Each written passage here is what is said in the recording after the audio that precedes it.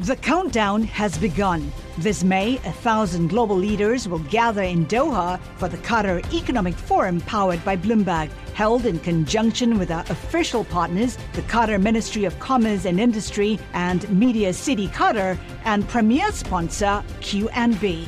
Join heads of state, influential ministers, and leading CEOs to make new connections and gain unique insights. Learn more at QatarEconomicForum.com. This is Masters in Business with Barry Ritholtz on Bloomberg Radio. Okay, this week on our podcast, we have one of our first repeat guests. His name is Dave Rosenberg, better known as Rosie. I know him from back in the days when he was Merrill Lynch's chief economist and a raging bear a couple of years early, but ultimately proven to be right. One of the things I found fascinating about Dave is that in 2013 or earlier, he flipped to the bullish side after having been somewhat cautious coming out of the financial crisis, and people kicked and screamed, "Dave the Bear, how can you go bullish?" And he said the data proved it, so I have to go bullish. So I've always respected that, hey, this position is wrong and I can't stay this way. I'm going to reverse myself. Not a lot of people on Wall Street do that very comfortably. The other reason I wanted to bring Dave back was we both presented at a conference this weekend, and I saw him on a panel. I mean, we hung out and chatted a bit, but I saw him on a panel with three other people, and he hinted at some of his views on the Fed and the economy and non-farm payrolls and inflation and what we're looking at in the markets. And it was really just a taste, and I wanted to sit down and have the full meal. For those of you who are interested in economic data, I don't even know how else to describe this. Dave is an idiot savant with data in a way that few economists can. He has an encyclopedic knowledge of how all these different moving parts interact. We didn't really talk about random dates, but we've had dinner in the past where I said, February 2003. He's like, oh, yeah, non-farm payroll was 14,000 that month. Not a great month. The guy is a walking encyclopedia and understands how to put it into context and what it means to both the economy and the stock market. If you like economics, if you like that sort of data analysis, I think you're going to find this to be a fascinating, albeit wonky conversation. So without any further ado, here is my chat with David Rosenberg. This is Masters in Business with Barry Ritholtz on Bloomberg Radio. My guest this week, David Rosenberg. You might know him from when he was chief economist of Merrill Lynch. He's currently chief market strategist and chief economist at Gluskin Sheff out of Toronto, New York. Dave, welcome to Bloomberg. Good to be back, Barry. So let me tell you why I'm having Dave on for a second time. You are one of the few repeat guests. The previous repeat guest was some guy named Arthur Levitt, who was chairman of the SEC. But other than him, you're the first repeat guest. I think I was your first guest. What you almost 2 years ago, you were one of, if not the very first guest that we recorded with. We had done a few dry runs, and then we brought you in, and I think you were the first guest that we actually recorded and used the podcast of. I think I heard you tell somebody, Rosie's my guinea pig. That's right. That's exactly right. So let me tell you why I brought you back, not to be a guinea pig. Dave and I were at a conference this past weekend in Miami, Florida. I gave a presentation on risk. Dave gave a presentation, as he usually does, on the state of the economy, and it's a holistic, every data point you could think of put into really interesting context. And when I sat through a panel that Dave was on with 4 people, my thoughts were, I want to hear more of what Dave has to say about where we are in the state of the economy, talk about non-farm payroll, talk about the Fed, talk about what this means for investors, interest rates, talk about the economic profession, and I didn't get enough Dave. So I said, Dave, why don't you come on the show this week and we'll spend some time. This is really the most fascinating time to be an economist, following last week's non-farm payrolls and all the angst, Sturm und Drang over the Fed.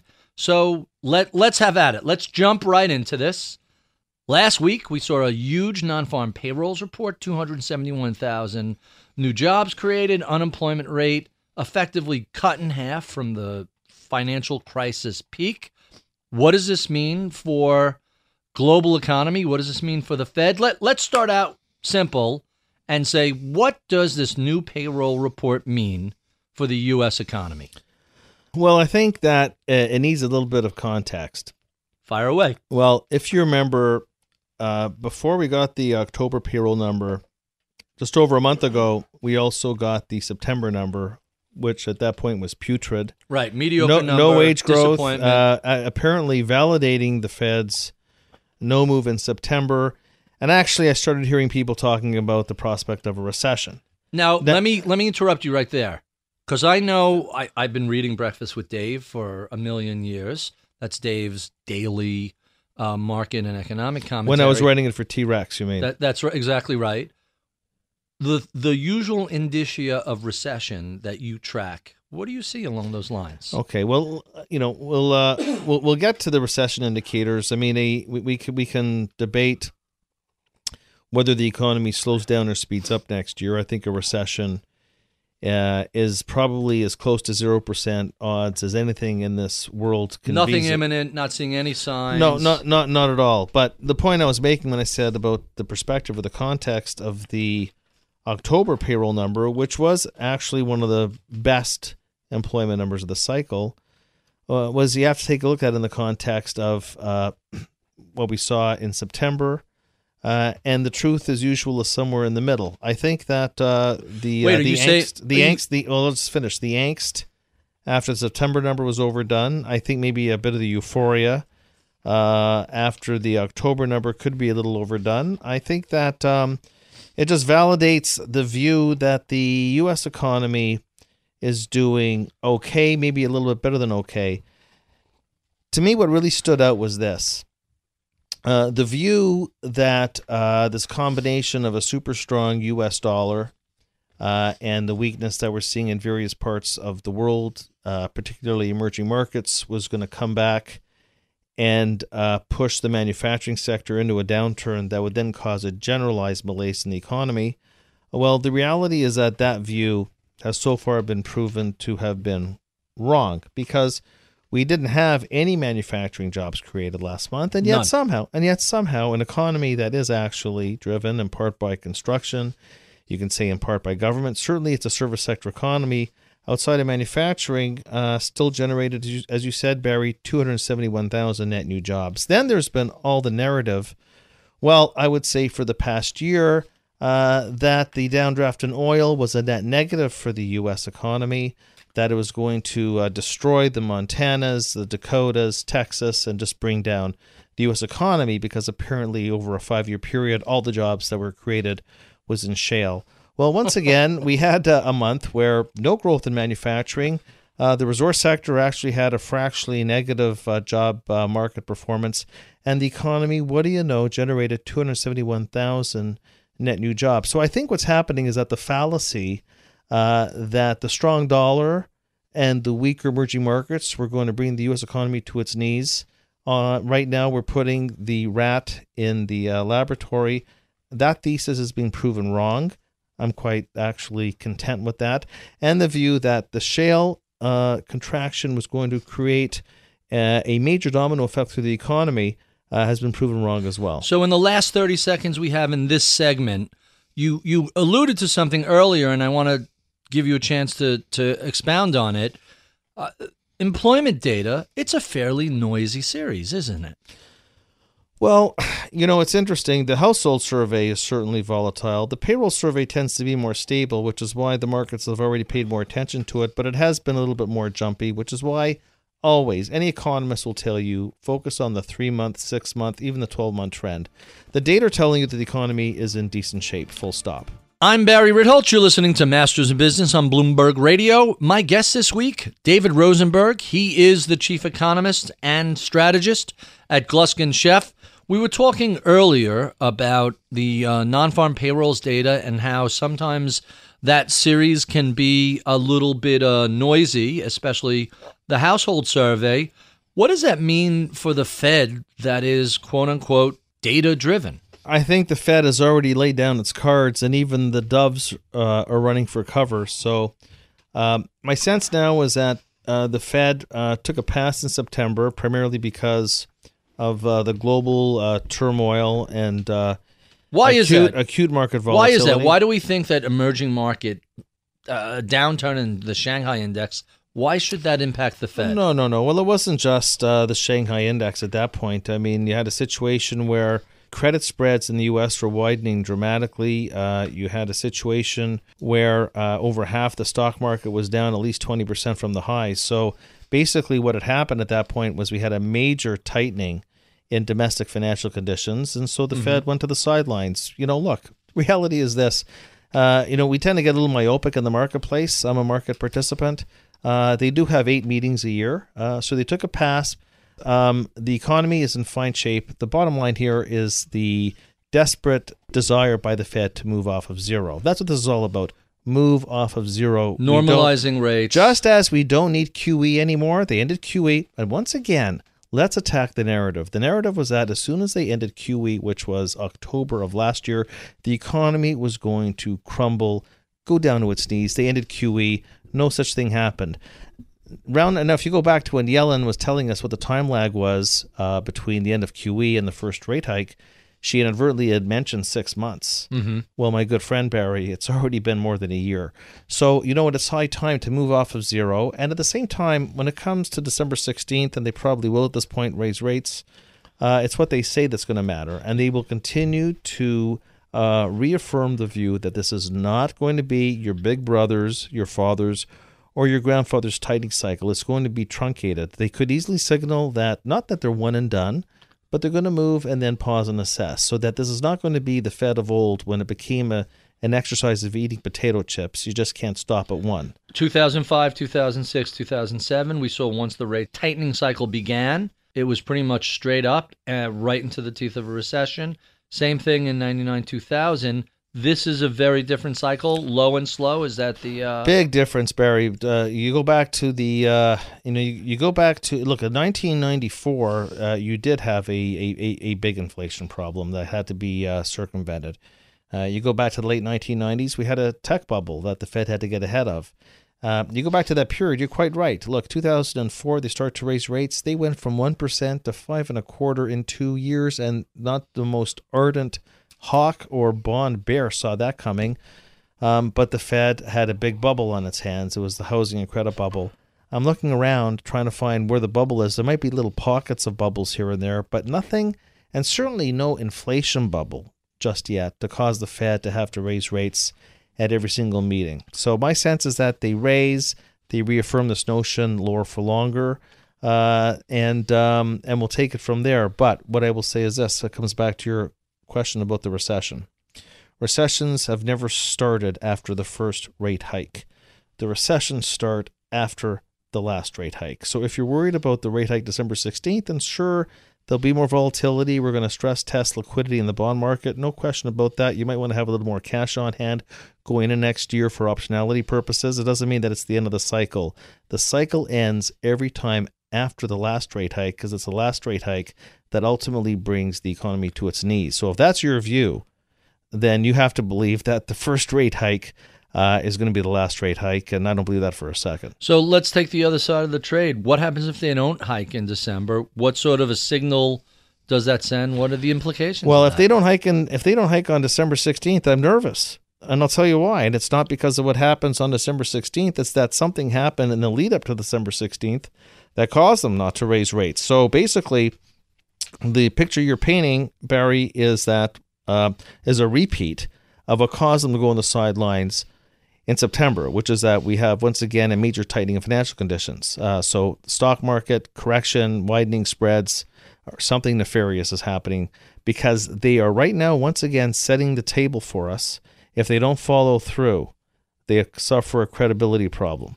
If they don't follow through, barring a credibility problem, it's because something else happened along the way that if you're long risk is not going to make you too happy. It's going to make people think, what do they know? What are they seeing that I'm not seeing? Well, no, I don't. The thing is that's what people were saying in September, but the reality is that it's not what did they see. We don't know. We know what we know, which is that half the stock market was down 20% and credit spreads were widening inexorably. So the fact is that some people thought that the Fed was just going to look through that tightening of financial conditions and still raise rates. But the reality is that they didn't look through that tightening of financial conditions. They weren't sure if things were going to subside or not. Well, they have subsided. Now the prospect of the first rate hike in 9 years is on the table. If they don't move at this stage, look, they basically have set the bar very low. It's not as if things have to get better. They just don't have to get worse, and they are going to raise rates. But if we have another, are they going to go to 25 or are they going to go to 50? Because we're really at we're in a range. Look, people are talking. They can go an eighth. I mean, we're in a range. Look, there's other mechanisms. Also, what do they do with the interest rate and excess reserves? We're in a whole new realm of how they operate monetary policy. But my sense is that if we're talking about my view on what it will mean for basis point impact, it's probably going to be 25 basis points. All right. And we didn't really get to talk about earnings yet. Since the financial crisis lows, we've seen earnings rise over 100% from their bottom, and stocks have risen over 200%. You mentioned energy before. What are you looking at in terms of this so-called earnings recession driven by energy? Barry, you have earnings contractions in about half the market, earnings positive in half the market. It's been a very idiosyncratic, stock-specific, sector selection market this year. It's not been a market that you buy the index. The bottom line is that stay away from the areas that have excess valuation, that are hitched to the foreign economy, that are vulnerable to the U.S. dollar. The bottom line is that for all the talk of what a bad market it's been this year in earnings recession, the best performing sector is consumer discretionary, over 10% capital appreciation this year, over 10% earnings growth. Now, I understand that consumer discretionary might be between 10 and 20% of the S&P market cap, but it represents 70% of GDP. How bad can things possibly be when consumer cyclicals are seeing 10% plus earnings growth and 10% price appreciation all in the same year? I'm Barry Ritholtz. You're listening to Masters in Business on Bloomberg Radio. My guest this week, David Rosenberg. He is the chief economist and strategist at Gluskin Sheff in Toronto, Canada, and pretty much around the world. And previously, we were discussing the energy contraction. We've had a huge drop in oil prices. Let's talk a little bit about commodities. Copper cut in half, oil cut in half. A lot of the industrial metals, iron, zinc, doing really poorly. Now, a generation ago, that would be a warning from Dr. Copper that a recession is coming. But you're saying there's no sign of a recession on the horizon. What does it mean that the various commodities are getting gobsmacked like this? Well, I never would have said that copper price alone would have signaled a recession. Every recession's been presaged by one thing and one thing only, which is an inversion of the yield curve, full stop. So I'm not so sure that you can look at the price of anything and just say it's demand contraction. Every price is determined by two lines where they intersect, which is supply and demand. And so it's interesting, you talk about oil, for example. Throughout this, say, 70% collapse in the oil price, global demand has just gone up. Mm-hmm. Bottom line is just we're printing too much oil. The swing producer, the Saudis told the Americans a year ago, you're the swing producer, not us. Shale, America, you are the swing producer. We have given that up. Every single bottom in the oil price, 1986, go back to 1991, go to 1999, go to 2002, go to 2009. It was always the Saudis leading OPEC. In fact, you just go back to 2009, who cut output from 10 million to 3 million barrels a day were the Saudis. The Saudis told the shale guys in the U.S., you are now the swing producer. We're out of that business. And then throughout that, and despite that, going into last summer when oil was hitting its lows, and right now we're putting in a bottoming process, American producers were still producing 500,000 barrels a day more in the summer than they were last November. So, we're swimming in oil. So we have plenty of supply. Okay, look, and you look at the contango.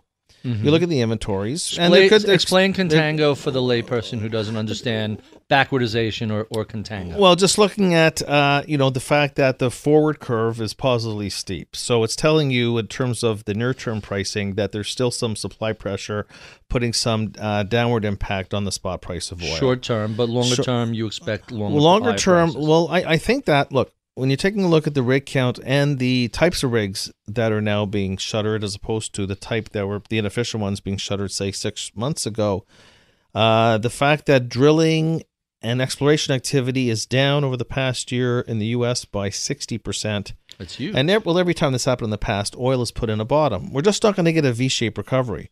But I think oil is putting in a bottoming formation. It's not, the next time you get towards 60, this fracking revolution, the technology is so sophisticated that it's not going to take much to really trigger the output. So I think we're in a broad $40 to $60 range. I'm not in the view that we're going down to 30, barring a global collapse in demand or a recession. Near term, prices will remain weak. I think that within a year, I think there will be opportunities. I think there will actually be another run towards 60. It'll be temporary, and it'll be a trade. Energy is a trade. Commodities are a trade. They're not an investment. The 12-year super cycle, courtesy of China, is really yesterday's story. If you're going to play the next super cycle out of China, you're going to be playing services, okay? Because that's where their economy is gravitating to. They're gravitating away from industrialization, away from exports, towards consumer spending, mostly on services. So that's the new super cycle.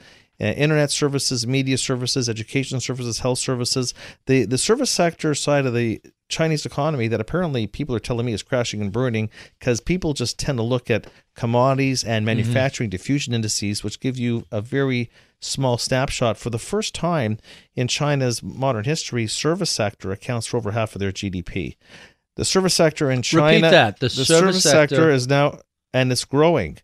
Consumer spending in China accounted for almost 60% of the overall growth they generated. This is not the China. People are just, they take the latest experience and they extrapolate in the future.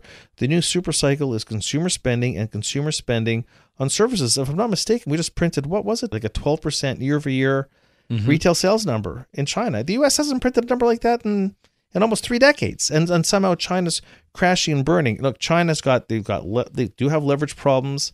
They're still liberalizing. It's a work in process. But the reality is that, as Alibaba showed you a few weeks ago with their blowout earnings, that if you're playing China in the future, it's not the Alcoas and it's not the John Deeres and it's not the Caterpillars. It's who are the global champions that will penetrate. If I would have said to you 5 years ago, Dave, the Fed's going to take rates to zero and keep them there for 5 years. We're going to do 3 rounds of quantitative easing. And 5 years from now, you're going to have no inflation and the dollar at multi-year highs. What would you say to that sort of forecast? Well, I would have said that maybe if you wanted to figure that out, you'd read the Rogoff Reinhardt Classic, or you'd read the work of this time from McKinsey. Well, this time it's different. So the bottom line is that when you go back centuries of recessions that are not classic inventory cycles, but are credit process, credit and an implosion of asset values, this is what happens. If you want to take the most, dramatic example, go back to the 1930s. Okay, now look, we don't have 30% of the people living on the land. We didn't have a Dust Bowl. We actually have deposit insurance and we have unemployment insurance. We have a social safety net. I'm sure that without all that, it would have been practically just as bad.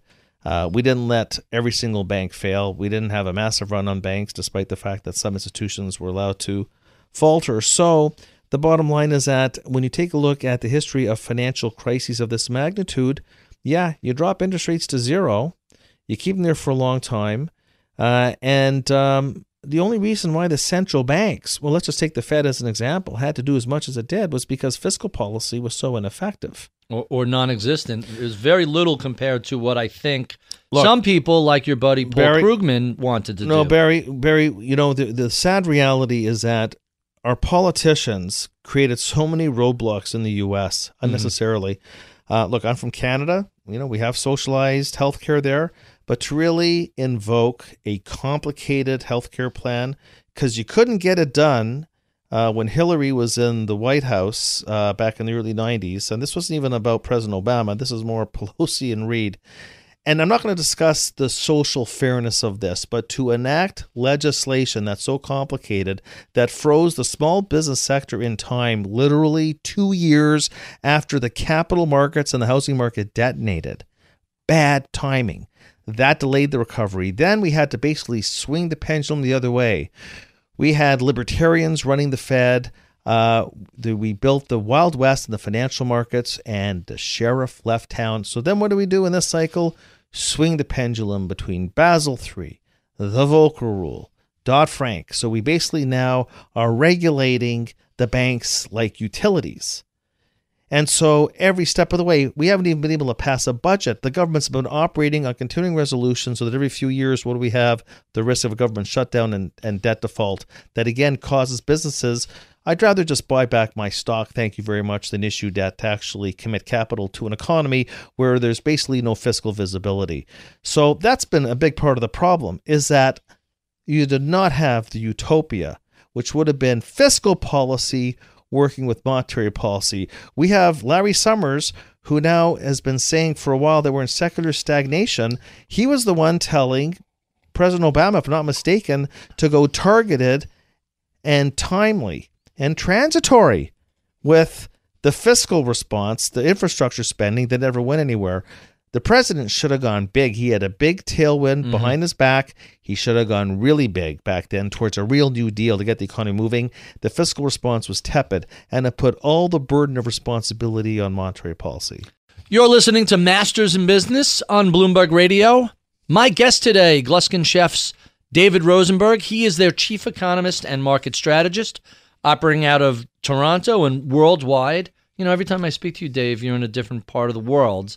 How many countries are you in a year? You travel less than you used to, but you're still all over Europe and elsewhere. Well, I'm actually going with our investment team to Macau and Hong Kong at the end of the month. But mostly, look, most of our business is in Canada and the States. So I don't do the European and Asian road shows like I used to. But when you're back in the U.S., a good chunk of our business, at least 10%, is in the States. And used to, when you were with Merrill Lynch, you used to be around the world pretty regularly. You were quite the globetrotter. My friend, I think I was either platinum, gold, or silver on 6 different airlines back when we used to have 6 different airlines. That's right.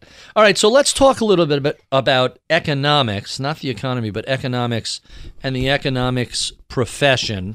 And one of the questions that came up at the conference we were both at were forecasting the economy into the forward year. And I don't want to ask you what your forecast is. I want to ask you a more philosophical question, which is, why is forecasting so difficult? What makes thinking about and projecting the markets and the economy forward a year all but impossible? Well, firstly, there's always a certain level of uncertainty around your forecast. It's like Yogi Berra famously said, making forecasts is very difficult, especially when it comes to predicting the future. Mm-hmm.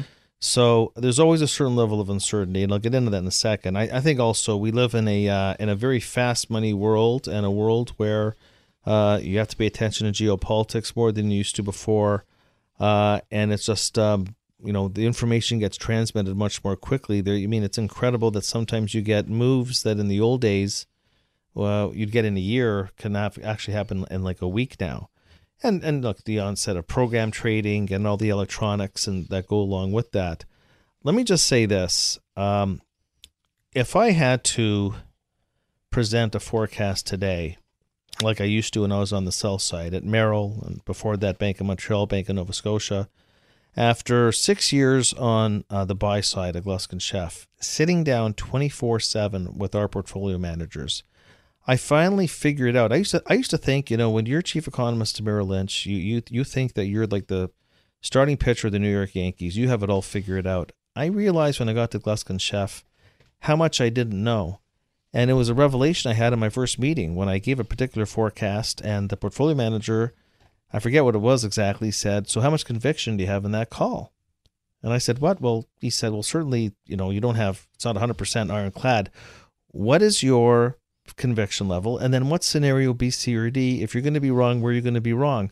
So you see, if you're managing money for a living, if you are an investor, portfolio manager, your whole world is one giant probability curve. And the economist's job is not to get the base case right.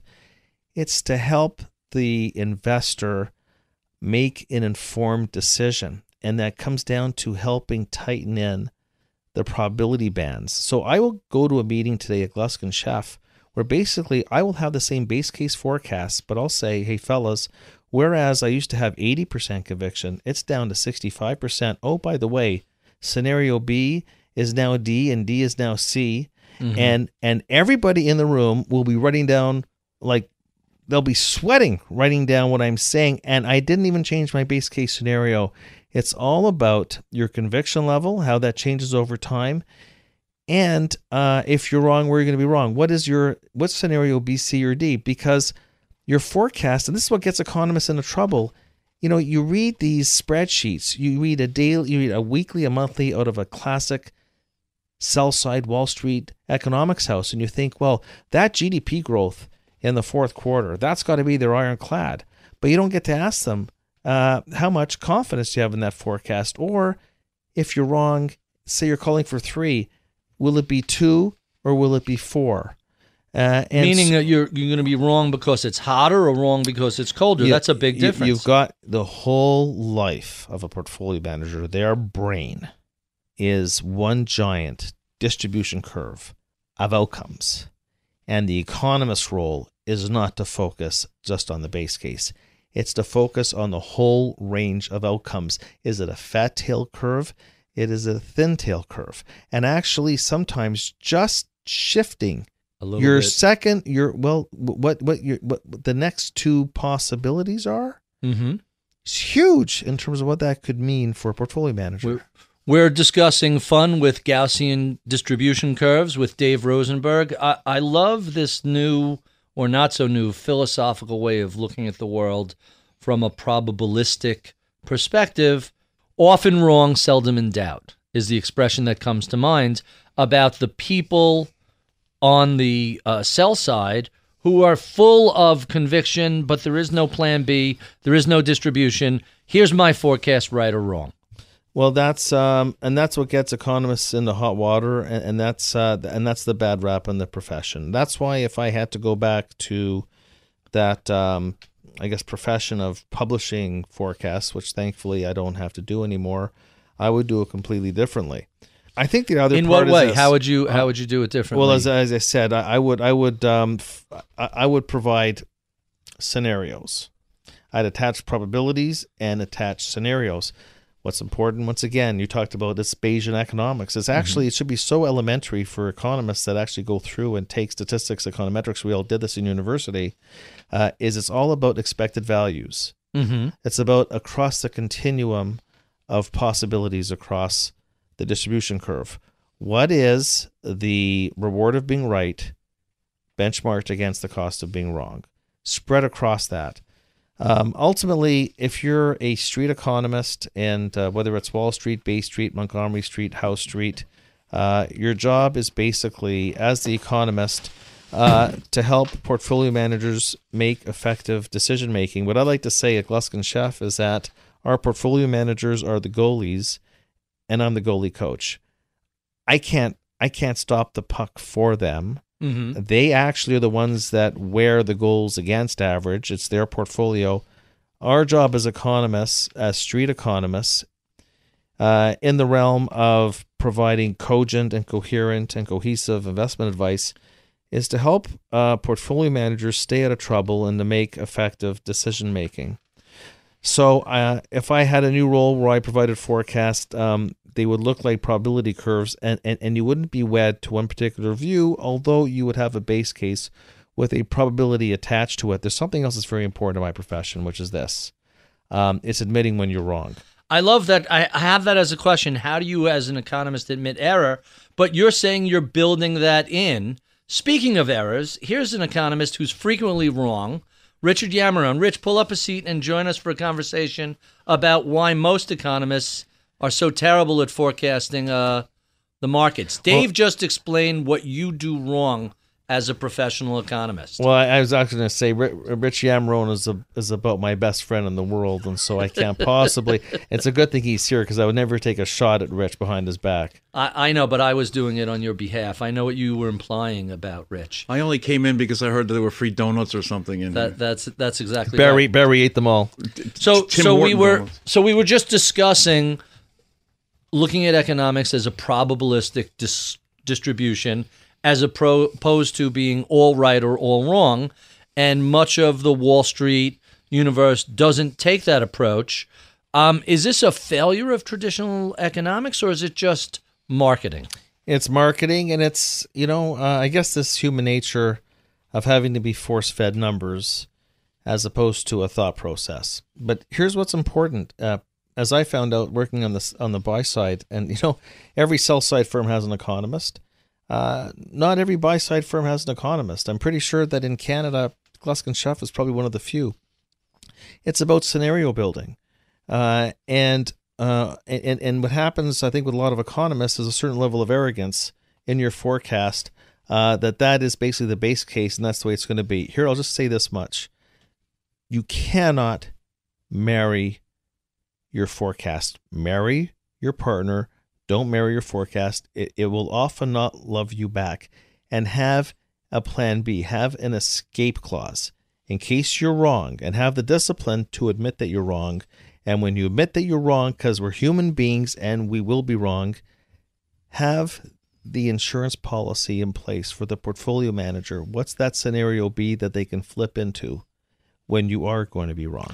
We've been speaking to David Rosenberg. He's the chief economist and market strategist for Gluskin Sheff. If you want to find, by the way, more of his writings, you can go to gluskinchef.com. Is that right? That's the website? .com. It's just Google Gluskin Sheff, and you can find the website. Or Google Breakfast with Dave, which is the daily commentary that Dave Rosenberg puts out. It's my staple. If you enjoy this conversation, be sure and stick around for the podcast extras where we let our hair down and keep the tape rolling. Check out my daily column on BloombergView.com or follow me on Twitter @Ritholtz. I'm Barry Ritholtz. You've been listening to Masters in Business on Bloomberg Radio. Okay, welcome back to the podcast. My guest today, Dave Rosenberg. We have a special guest, Rich Yamarone. He's the chief economist at Bloomberg. What's your title? Best-looking economist. Best-looking economist. That's a low bar. That's like smartest Bush. Low bar. I say that just to torture Dave. I know he's a huge Jeb supporter. It's all relative, huh, Rich? That's right. All right, let's do this over again because I'm going to get everybody in trouble with that. Welcome back to the podcast. I'm speaking with Dave Rosenberg, is my special guest this week. My extra special guest, just dropping in, one of the economists here we keep down in the basement, Rich Yamarone. Say hello to the people, Yamarone. Hello, people. Yamarone. Fantastic. Yami and Dave are old buddies. They went to economics grammar school together in parts unknown. Toronto. Usually someplace where wine is pouring. So the funny thing about the conversation about traveling, when you and I first met 100 years ago, you were on the road. I want to say 2 weeks a month, maybe 3 weeks a month, something crazy like that. I'd say half the time. 100,000 miles a year. That's that could be the under.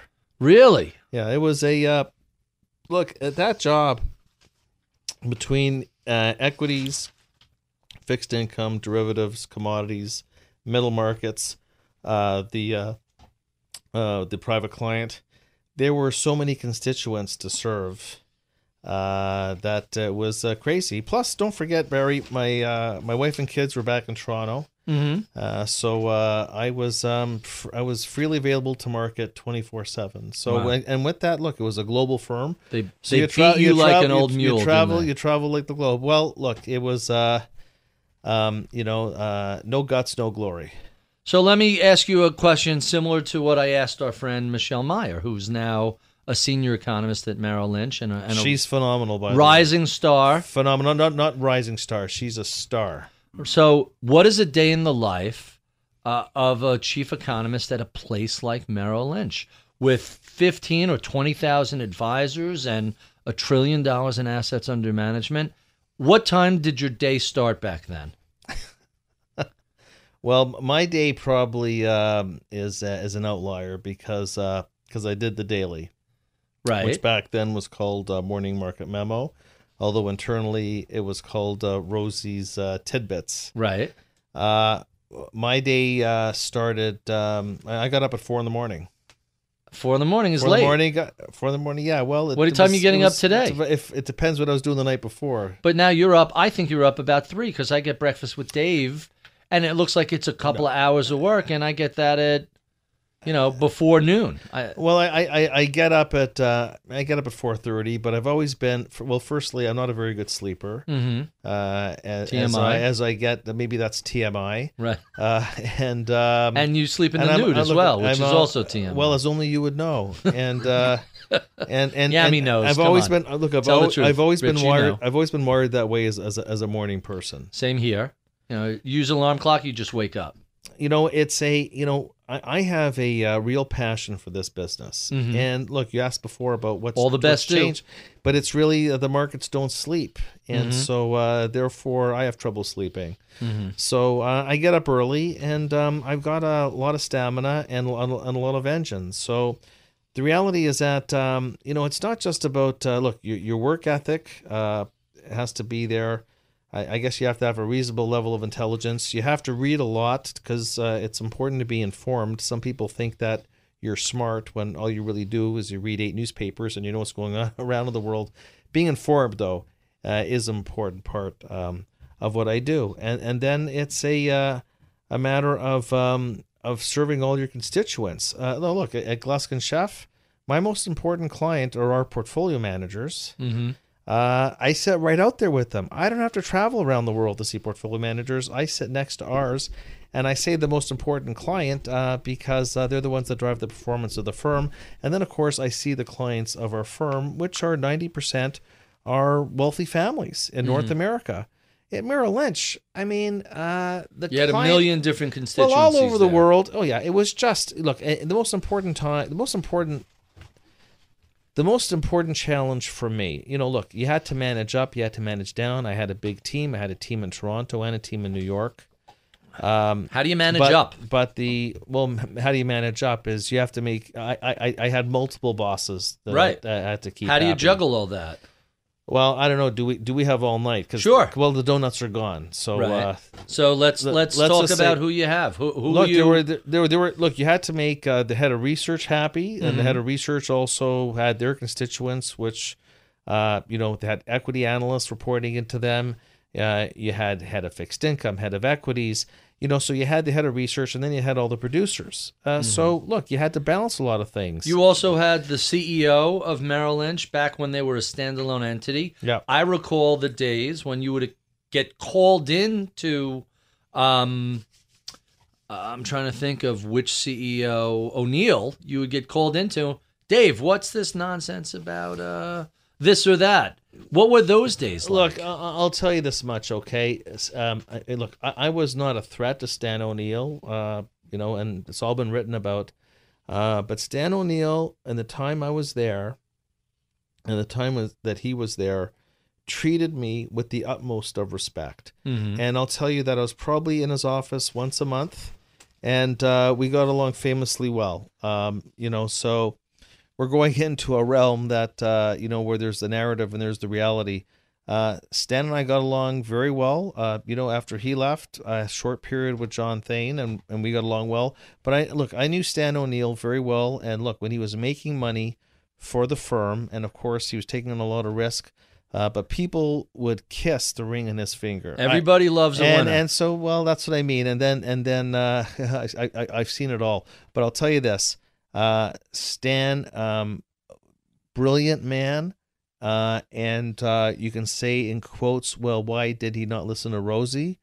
And look, it's all behind us now, but the reality is that when you want to at Merrill Lynch, start to compete with the Goldman Sachs on ROEs and ROAs, and half your business is a Thundering Herd, which is a stable, low PE business, you got to dial up a lot of risk. But I'll tell you this much, and I'll say it for the record. My relationship with Stan O'Neill was phenomenal. And he treated me with respect, whether he agreed with me, and clearly he disagreed with my view. We weren't positioned for my view. That's a different matter, because people could also say that I was wrong and I was way early on the call. But Stan, every step of the way, treated me with utmost respect. Coming up next week, we interview Stan O'Neill and find the real story about the relationship with Dave and Stan on Masters in Business. Actually, I would love to get Stan O'Neill in here. That would be a fascinating conversation, because he was really, talk about the middle of the vortex when everything was hitting. That would be quite insane. No, Dave, I'm kidding. But that would be just unbelievable to get him in here. I tried to get in touch with him, actually. He didn't return my call. You know who I would love to speak to? One of your mentors and one of my favorite all-time. Bob Farrell, I know. Bob, I was going to say Richard Yamarone, but since you brought up Bob Farrell, let's talk about one of our favorite analysts, one of the mentors that you had at Merrill, a gentleman named Bob Farrell, who put out, first time ever in writing, you actually wrote it up, Bob Farrell's 10 Rules for the Market. I thought that was one of the most insightful pieces of here's how to be a better trader, manager, investor I've ever seen. What was it like working with Farrell? Well, we had just a short stint working together, because he was in the limelight of his career when I started at Merrill Canada back in the late 90s. He used to write this report, Bob did, called Theme and Profile Investing, which was truly a I would say practically a Bible. A heartbreaking work of staggering business. But he years ago decades ago had written about Bob Farrell's 10 market rules to remember, which are the 10 commandments of how to stay out of trouble. And that's what's important in the investing business, is that sometimes, most of the time, Barry, it's what you don't own in the portfolio as much as what you do own in the portfolio. Bob Farrell, there were 3 mentors that I had in my 30-year career. One of them was Warren Justin, the chief economist of the Bank of Nova Scotia. He's about to retire in February. He brought me on Bay Street in 1987. Don Cox, who was the chief strategist at Harris Investment Management, which was part of the Bank of Montreal family of firms out of Chicago. He runs his own consulting firm now. And by Bob the way, Farrell is teed up to be a future guest on the show. We've been swapping emails. And I would say that he might be about the only genius I truly Don know Cox. Well. I say Don is a genius. What about Yamarone? Yamarone is a genius divided by 10. And Bob Farrell had a profound influence on my career. We actually twice a year we co-host an investor lunch here in New York. One's coming up in mid-December. He's still a going concern, and putting out research and doing work, and a sound of mind. Last time I spoke to him, as he's been at any time since I've known him, he is a true legend. The operative word is discipline. He is a disciplined strategist, and doesn't get impassioned. He basically lets the markets and the charts and the patterns do the dictating. He's a rare breed, and I've learned a great deal from him. I would love safe travel. I would love Dave, cute girl goes by. That's got your name on it. I can't believe you're going to make a face at that. I would love to get Bob Farrell in here. He's one of these guys that doesn't do media, doesn't speak to the press, just cranks out with a relentless steadiness over half a century, intelligent, common sense, market wisdom, and there are so few people like that. Well, I think what makes him even more special is the fact that he does not make himself available to the press. So maybe that adds a little to the mystery, but it also makes his material that much more exclusive and therefore that much more important. He is a fascinating guy, and I know in December during lunch you'll put in a good word for us. I'll bring you a doggy bag. So we've discussed your early mentors. We've discussed the three people who were most influential, and we've talked a bit about a day in the life of a economist at Merrill, managing up, managing down. How do you like the transition to the buy side? And for lay people who may not know the difference, the sell side is a tendency to be transactional, commission-driven. You're selling something to a willing buyer, as opposed to the buy side where people give you assets to manage and you go out and buy on their behalf. So mutual funds, hedge funds, RIAs are buy side, broker-dealers, transactional business are sell sides. How did you find that transition? What was that like? Well, I've been in the financial business now for 28 years. I've been a Gluskin chef for 6. I would say that I've learned more in the past 6 years of Gluskin chef as you said, a buy-side strategist and economist. I've learned more in the past 6 years than the previous 22 combined. About what? Because I figured out how to produce and communicate a forecast that's meaningful for somebody who manages money for a living. And I want to let me stop you right there. I want to reiterate what Dave said before about this, because A, it was so refreshing, and B, it was so important. When you're, and correct me if I sum this up incorrectly. You're doing beautifully so far. When you're an economist on a sell side, you make a forecast. Your forecast is out there. It's right or wrong. And if you get it wrong, so what? If you get it right, so what?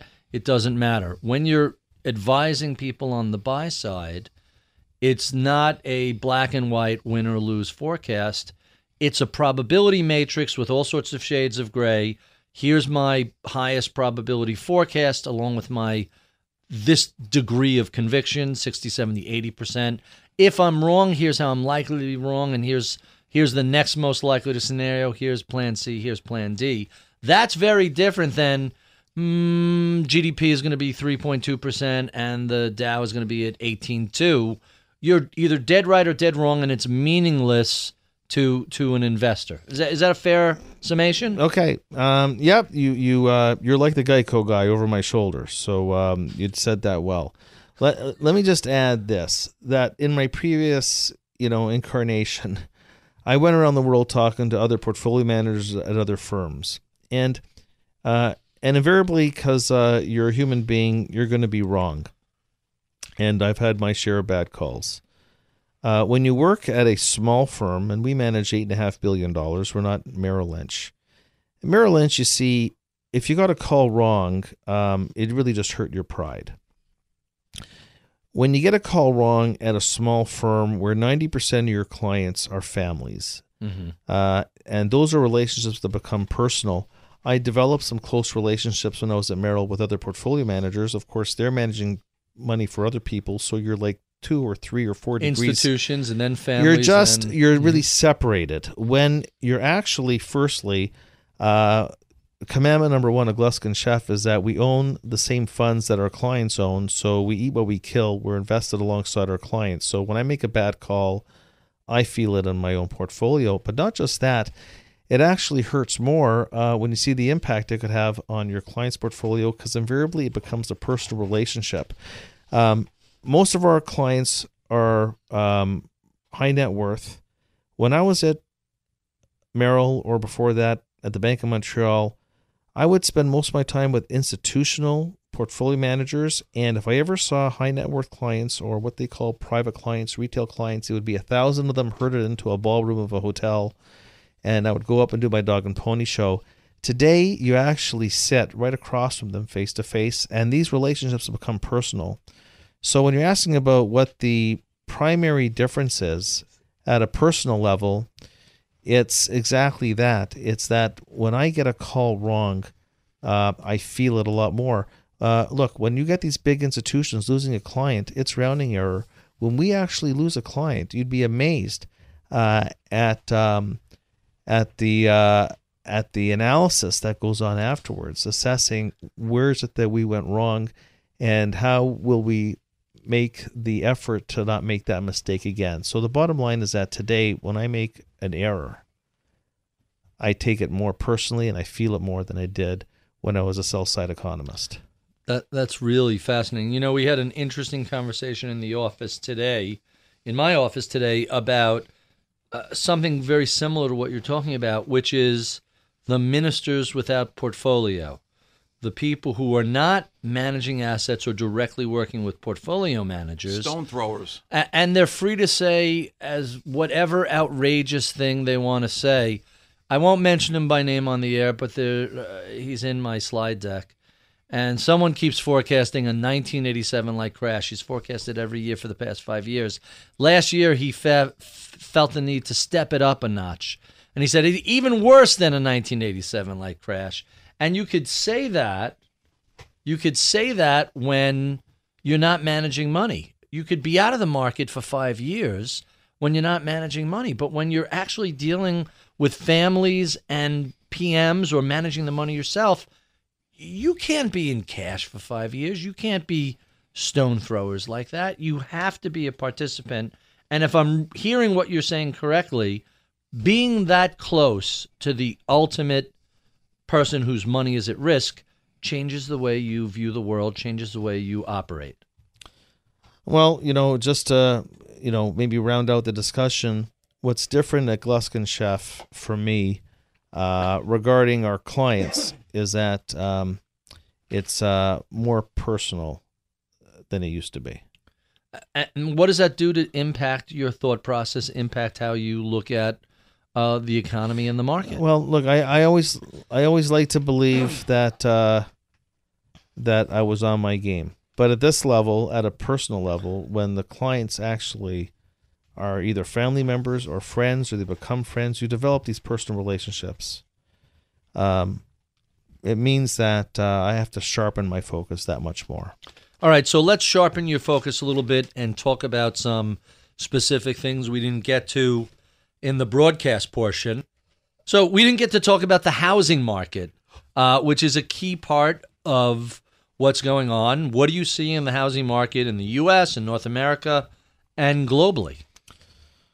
Okay, U.S., North America, globally. Well, I guess that I'm not going to talk about the Mexican housing market because, frankly, it has no bearing on how we invest at Gluskin Sheff. The U.S. housing market looks very interesting to me, notwithstanding the fact that mortgage rates are backing up, courtesy of the bond market adjusting to the Fed beginning its tightening phase. But still very historically low, right? Very historically cheap. Well, that's I love the narrative, but markets and the economy operate at the margin, so it's the change that matters, not the level, and not compared to some historical average. But what's interesting is that employment in the key first-time home buying cohort is running about 30% faster than it is the rest of the population. So these boomerangs that have been sitting in the basement at Ma and Pa's watching repeats of Breaking Bad are now going out and getting into the housing market. Interesting situation we have right now is that the trend in household formation, net household formation, is running towards 1.5 million units. That's big. Housing starts are running at 1.2. You have housing inventories, roughly 5 months supply. Very well-balanced market. So I don't think that the home builders, which of course we got those great numbers from Pulte and D.R. Horton in the past 48 hours, but the home builders have corrected fairly hard in the past several weeks. My sense is that they're not priced for the prospect in the next 2 years of seeing residential construction rise as much as 30%. Story in Canada is a little different. Housing as a share of U.S. GDP is at a low level from historical proportion. In Canada, you cannot possibly be more overhoused than you are today. The story in the United States is one of domestic demand, consumer spending, capital spending, commercial construction, which, by the way, is in an uptrend, and housing. In Canada, it's going to be less about housing, and it's going to be more about the strength in U.S. domestic demand. Don't forget, Canada ships 20% of its GDP to the U.S., and a 75-cent competitively supercharged currency helping out the beleaguered manufacturing sector and exports. That'll be the story in Canada. You're still getting a huge influx of overseas buyers of real estate. I'm using Vancouver as an example, but is that Canadian market my still... My my friend, the Canadian dollar is at a 25% discount to the U.S. dollar. Huge. Canada has this giant for sale sign right in front of it. But from our perspective, Canada never had the same housing crash that the U.S. had. It kept going and going. Canadian home prices are fairly Canadian home prices are fairly aggressively priced, especially in the really attractive cities. Barry, you asked about U.S. investors, so you're talking about what they look like in U.S. dollars, not Canadian dollars. What I'm asking is, are overseas buyers still snapping up all of these Canadian... most of the buying in Vancouver is coming out of China. Yes, absolutely. And yes, you are getting U.S. buying into Canada. Canada is CHEAP for a U.S.-based investor. Very interesting. Yamarone, you were jumping out of your chair. You disagree with Dave's take on housing? I've disagreed with Dave, and I've been wrong on that part for a good number of right. What's a overwhelming decade majority of those arguments? Right. For well over a decade. But I see the housing as a little different. All this we have right now, multi-unit. You're on a panel again, Dave. I didn't. Multi-units are soaring because people cannot afford to buy a home. Rentals way up. So the boomerang kids leaving their parents' basement, are they first-time home buyers? No. Or are they renters? They're renting if they're lucky. Units of 5 or more construction of new construction of 5 or more units, multifamily, are the highest since 1986. Wow, that's a big compared to something that if you pull out of that housing start number, you pull out the single family units, very different. I won't even ask him about copper or oil because we'll all want to commit suicide afterwards. Well, look, I'll say this much: we talked. But the world doesn't revolve around copper. We talked about Bob Farrell. Rule number 1 was everything reverts to the mean, at least ratios. And usually that means that you break through the mean in both directions. When we got up to almost a 70% home ownership rate back at the peaks, that was one extreme. Now we've gone to the other extreme. We're pretty well at historic lows in the home ownership rate. In the U.S.? I am really not in the business. I've never made it a business to take the most recent experience and superimpose it into the future. My sense is that, quite right, rental construction has been very strong. It's been the rental demand, that's been the big story. But we have very tight apartment vacancy rates. Rents, one of the reasons why core service inflation is as strong as it's been is because of rents. So the rent-home price ratio is altered in a certain respect. We are starting to get income growth, and I'm making this point that the key first-time home buyer category, 25 to 34-year-olds, their growth of employment in the past year is running 30%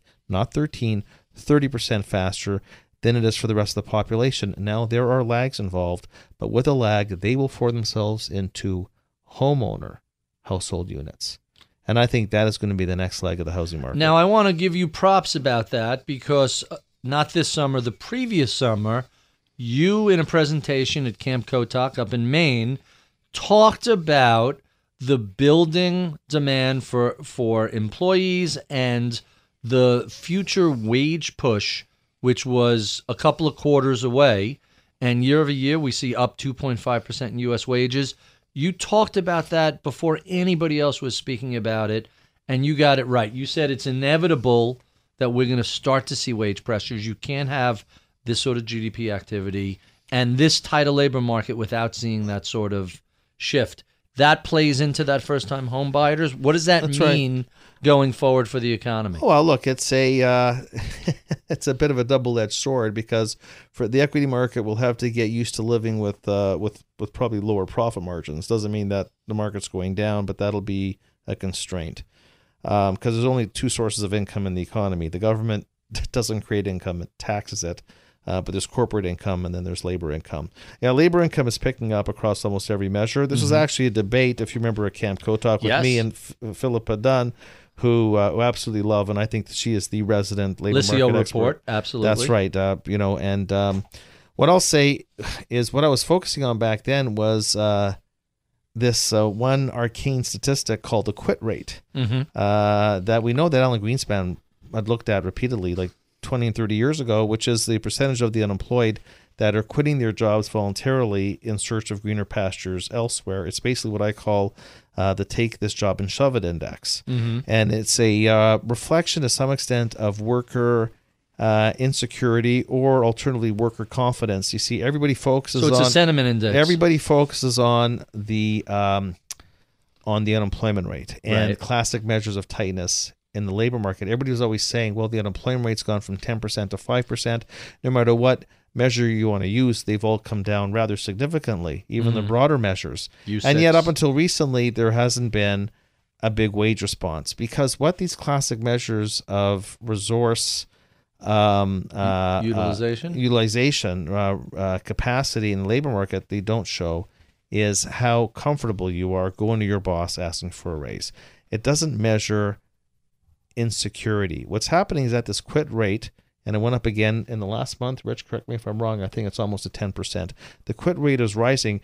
And when I was having that debate a year ago, I was saying the quit rate is rising. That actually is the best leading indicator for wages. But you see, the question, like everything else, is always the lags. And how long does it take for the information that the working class has better prospects than they actually think? You see, the labor market is not like commodities, and it's not like stocks or bonds. You're talking about people. And so at what point do people start to realize that, hey, my market for labor is actually tighter? I actually have the confidence now to go to my boss and ask for a raise. So the quit rate is actually when you plot the quit rate against wage growth, you might as well plot income and consumption, but the lags were longer this time around. So we are actually now starting to see more discernible signs. Look, bottom line, look at the NFIB index that just came out, the small business index, and you got that the net share of companies saying they're going to raise compensation in the next 6 months at its highest level for the cycle. So one of the metrics that I used to track was the JOLTS index. It's the job opening labor turnover survey. And how parallel is that to your Take This Job and Shove It index in terms of what we're seeing in employee confidence, availability of better jobs, wage pressures? How do you contextualize that? Look, the JOLTS. So, for example, you said before that we, quotes, created a net 271,000 jobs, say in the month of October. What's missing in that comment is that we destroyed millions of jobs and we created millions of jobs. Right, that's the and net the net difference. number was 271. Absolutely. So what you're missing is the churning that goes below the surface of that headline number. So the JOLTS number is valuable because it tells you what that churning looks like. How many people are actually quitting their jobs? How many people are getting fired from their jobs? How many people are getting hired? So it gives you, the churning. So we know, for example, that through the JOLTS numbers, that most of the improvement in the labor market this cycle did not come from new hires as much as it came from a lack of firing. Companies have begun to hoard labor. The firing rate is extremely low, by the way, corroborated by what we're seeing in the jobless claim numbers. What I always like to look at was always the number of people that are unemployed, normalized by the number of new hires. And that was telling me actually that, taking out all the other noise and adjusting for the labor force, that the labor market was tightening significantly. The question all along was, which people, and actually if you take a look at what the title of my employment report last week was, the Phillips curve comes back from the grave, maybe apropos because of Halloween, that people were throwing out the Phillips curve as something you could hang your hat on. All that separated the tightening of labor market conditions to the wage rate were the lags and basically the level of worker insecurity that existed through most of the cycle. We seem to be shedding those fears. The proletariat seems to be a little more emboldened right now, and so wages are now, with a longer lag, starting to respond. So you alluded to, but we didn't talk about the change in the labor force participation rate. Is that a secular factor that we've been losing people for demographic and global trade reasons, or is there something more significant there? No, there's two things. There's the first of the boomers turned 65 in 2011, and that's going to be reality for decades, and so there's a demographic element to it. Secondarily, we've created through municipal, state, federal benefits a whole myriad of incentives for people to leave the labor force where you get paid very well not to work. How well do you get paid not to work? I mean, it is some money there, but it's not like earning a real living. Can you really live comfortably on disability? And... If you add up everything, I think that the Cato Institute did a report. All right, so that's strike one, but keep going. But there's been other scholarly research showing that the incentive systems, whether it's not just disability, but Medicare benefits and child care benefits, and look, you go back to work these days, Barry, and you give up a lot of benefits. And some of the numbers I've seen are as high as $40,000. Like, you've really got to bid up the wages to get people to come back in the labor market, and that's why it doesn't happen. Now, maybe you'll start to get, maybe if the wage rate starts to come back, which it looks like it's happening, the participation rate starts to make a comeback, and the unemployment rate stops going down. I think that's a reasonable premise. But there's no question. And whether you agree with the Cato Institute or not, they did show that I think in 38 states, you make more by tapping all the benefits at all levels of government than you do as a starting salary as an admin assistant. 38 states. So look, you can say the Cato Institute, they have a certain axe to grind. But, unless you've done... Did I say that? I certainly implied it. You implied it, but unless you've done your own research, it's... But there's been other... there's been other analysis done that's come to similar conclusions. I know with disability, you could really crank. If you're on full disability, you can really crank up the total dollars. Don't forget, in 2013, we had a fairly significant increase in tax rates on income. The reality is this: basic economics. The more you tax, the less supply you'll get. You tax work, you'll get less work. Yeah, but those are marginal changes. You're telling me someone's not going to take a starting job because their capital gains tax went up to 23% from 15%. That's a cap gains tax. The marginal increase, just like the marginal decrease, is someone going to say, well, I used to be taxed at 36, but now it's 38. I'm not going to start a new job. I've always thought that behavioral aspect of it was wildly overstated.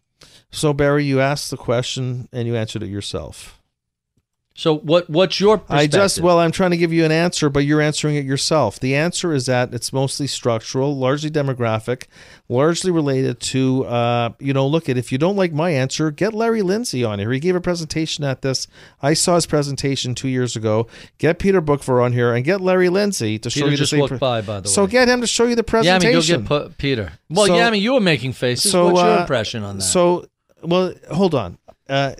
You can't conduct an interview by cutting off the person you're asking. Okay, I think that's where you're wrong. I can and I did. Okay, well first you asked a question, then you answered it yourself. Right. So give me the full answer. It's a good thing we're friends. The answer is that it's mostly structural. Mostly structural changes is what's limiting. And if you actually take a look at the beauty of the household survey is it does show you the discouraged workers, and they've been going down. So it's not the number of discouraged workers has been going down.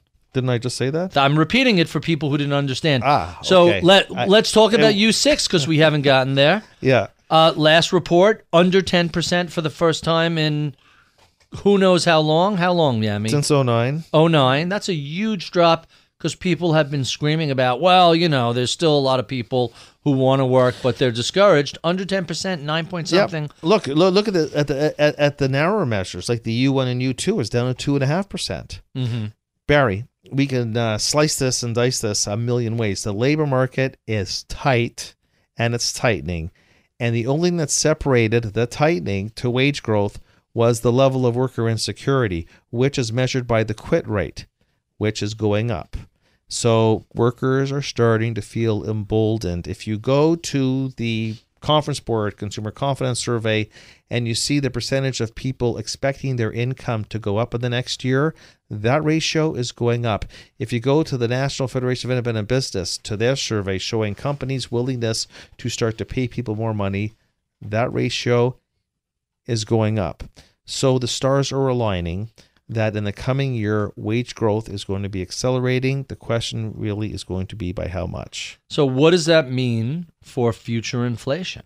Is the Fed behind the curve? Are they in danger 12 months from now of not recognizing this? Tell me what this wage pressure is going to mean 1 year from now. Well, I never believed that that wages lead inflation. My sense is that there's going to be offsetting forces from the lagged impact of the strong dollar. The weakness in commodity prices is going to ensure that 40% of the CPI that is goods-oriented will remain very low or maybe in mild deflation. I think we will continue to see service sector inflation. My sense is that, inflation is zero right now. A year from now, I think it'll be 1.5% to 2%. Will the Fed be behind the curve? That's a big increase. My friend, 1.5% to 2% is like nirvana. I mean, don't forget, the Fed wants it at 2%, and then there's some on the left side of the equation that want it towards 3%. Well, I'm not looking at the level. I'm looking at the marginal change. Well, don't forget that a lot of the reason why we're at 0 is because of commodity prices. Unless you think oil is going to go down another 50% from here, we're not going to get that out of thrust. I think oil's going to be stuck in a range between 40 and 60. So then what happens is that and then the dollar impact will dissipate over time. Goods inflation will no longer be -4, it'll be 0. Core service sector inflation probably gets up towards 3%, put it in the martini shaker, and it comes out to roughly 1.5%, 2% underlying inflation. And I guess if you're long duration bonds, you're not going to like to hear that story, but it actually isn't a bad overall story for the economy. You're telling a Goldilocks scenario of full employment, rising wages, low inflation. Well, I don't like Goldilocks because the story also had 3 bears. I'm one of them. That's right. He's still one of the bears are still in here. All right, we touched on housing, we touched on inflation. During the panel discussion in Miami, you described what you thought was going on at the Federal Reserve in great detail, but with a very abbreviated answer because there were 4 people on the panel. I want to delve back into that. Let's talk a little bit about Janet Yellen and what's going on at the Fed and what's the thought process here. I know we briefly touched on it, but you gave an answer as to what you see over the next 12 months. Is it every third meeting? Tell me what you see happening over the next 12 months. Assume we get a 0.25 point increase December. What does 2016 look like from the data-dependent Fed's perspective? My sense is that they'll probably skip every other meeting. Like, in other words, could I see them going 100 basis points next year? Once a quarter, in other words. I could see that. And then and then we'll see what happens going forward. When you're asking about being behind the curve, it's always answer that question through the rearview mirror. And I would say that the TIPS break-even levels will give you some indication. The steepness of the yield curve will give you some indication. Commodity prices will give you some indication.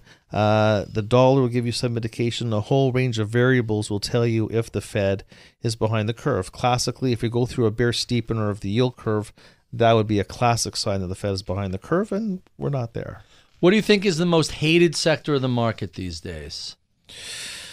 Ooh, the most hated sector of the market. Well, I would say that the part of the world that is most out of favor right now is my beloved country, Canada. I've never seen the Canadian banks with such a huge short position by the U.S. hedge funds. I can't pick up a newspaper and not hear about how energy will drag Canada into a pernicious and perennial recession, how housing is dramatically overvalued and destined for a collapse. I would say that the last time I remember the view on Canada, and I think it's way overdone, by the way, the last time I had the view on Canada was this negative. I think you'd have to go back to the early to mid-'90s when Canada was truly a fiscal basket case. We almost had a failed auction in 1995, and of course we had the Quebec referendum, so we had the political uncertainty. But Canada right now, standalone, if you're a value investor looking for a turnaround situation, Canada looks very good to me right now. You like Canada here, and you think that's a It's a viable trade or an investment? I say that it is a, if the, Canada, I love the baritone. our home and native land. That is Rich Yamarone on Canadian vocals. Well, I think Canada. I think Canada is is going to be, by definition, an upside surprise. Yes. So that assumes that no major disruption, oil firms continues to... Look, you know what? The key, once again, as I said before, the Saudis told the shale guys in the U.S., you are the swing producer. When I see exploration and drilling activity down 60% in the U.S. year over year, Huge. and again, and there's lags, people may be surprised that a year from now we're more in a $50, $60 range than 40, 50. Canadian dollar will respond in kind. There'll be a lagged impact on all these concerns on energy credits regarding the Canadian banks. And don't forget that, this new Liberal government has questioned. Trudeau. That's right, Justin Trudeau, but not about him, but about his economics team. And the choice of Bill Morneau as finance minister, which Surprising. no, it's not surprising. It's just very To us positive. Americans, it's a surprise. Well, I don't even know if Americans even knew who he was. That's why it's but so most surprising. Most Americans don't even know that Ottawa's the capital. So Wait, it's not Toronto? there you So go. you because when we first were talking about Trudeau getting elected, I know you were not enthralled with that, but this seems fairly constructive that you like the finance minister. Well, look, I'm not going to disclose publicly how I voted, but I will say that out of the three parties, the Liberals did have the most pro-growth fiscal plan. Really? That's kind of surprising. Well, I thought you read my daily. I do read your daily. It's a blur after 10 he years. just doesn't read it daily. After 10 years of it, it's kind of a blur. So it takes some of the pressure off the Bank Not of only Canada. do I read your daily, but let me remind you that I republished your entire analysis of the Canadian election on the big picture because I thought it was so strong. Do you recall that conversation? That's why we're moving this conversation into let's discuss the minister appointment. I am forever indebted. I think that he's appointed a strong economics team. It's one of these situations where I think that, look, the Liberals got elected in 1993 on almost a socialist manifesto, which never saw the light of day. You couldn't have sold the story that Jean Chrétien and Paul Martin would have been the fiscal dragon slayers. They would have been the duo that made Canada the poster child for fiscal integrity. So what I will say is that Canada, the federal government has a 31% debt to GDP ratio. The median OECD is 80%. They're really running on a platform of roughly $5 billion deficits annually for the next 4 years. I actually put in my report, they should be running $25 billion deficits. And they could do that and not even spin the dial on the debt to GDP Completely ratio. stimulative. And This is let it like go. I was saying the before. deficits. This is what I was saying before. We've had a detonation in the energy capital stock. It's thrown Alberta into a terrible recession. And this is where public sector infrastructure spending is really going to pack a powerful punch. They should actually do more. It's what I told Barack Obama he should have done, of course, back in 2009. Let me get that for you. Hold on. I dropped his name over here. That actually... So you're deep we down should have inside a Keynesian when it comes to it. well, what does that mean about being a Keynesian? That during a recession, the government steps in to make up the shortfall in gross you can call demand. it Keynesian or you can call it just common sense. I don't disagree with you. I think either you're right. look. I'm not. Look, I'll tell you right now. I am not a Tea Party advocate. I am not a libertarian. I'm a conservative. I'm a John Kasich type of conservative.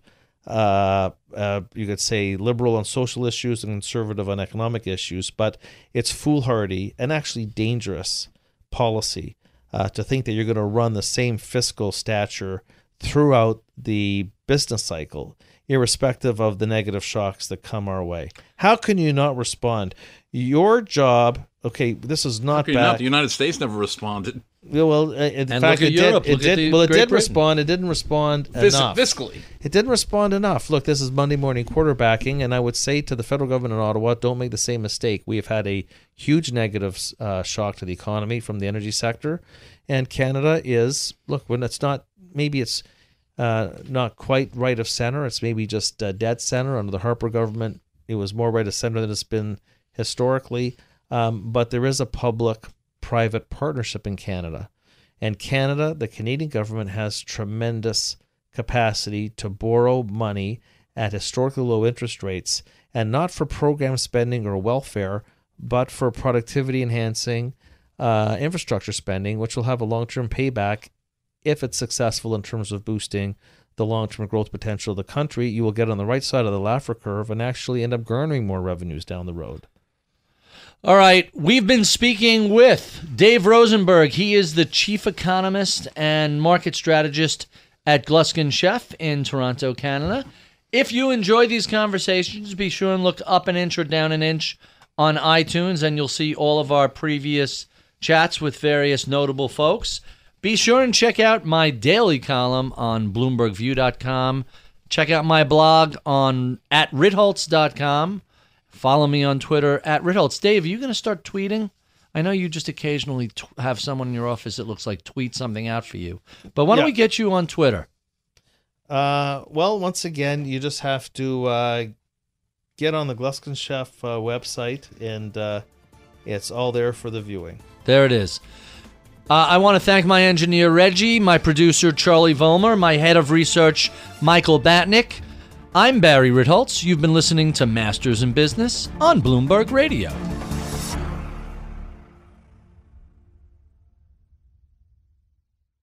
The countdown has begun. From May 14th to 16th, 1,000 global leaders will gather in Doha for the Qatar Economic Forum powered by Bloomberg. Join heads of state, influential ministers, and leading CEOs to make new connections, gain unique insights, and uncover valuable opportunities in one of the world's most rapidly rising regions. Request your invite for this exclusive event at QatarEconomicForum.com.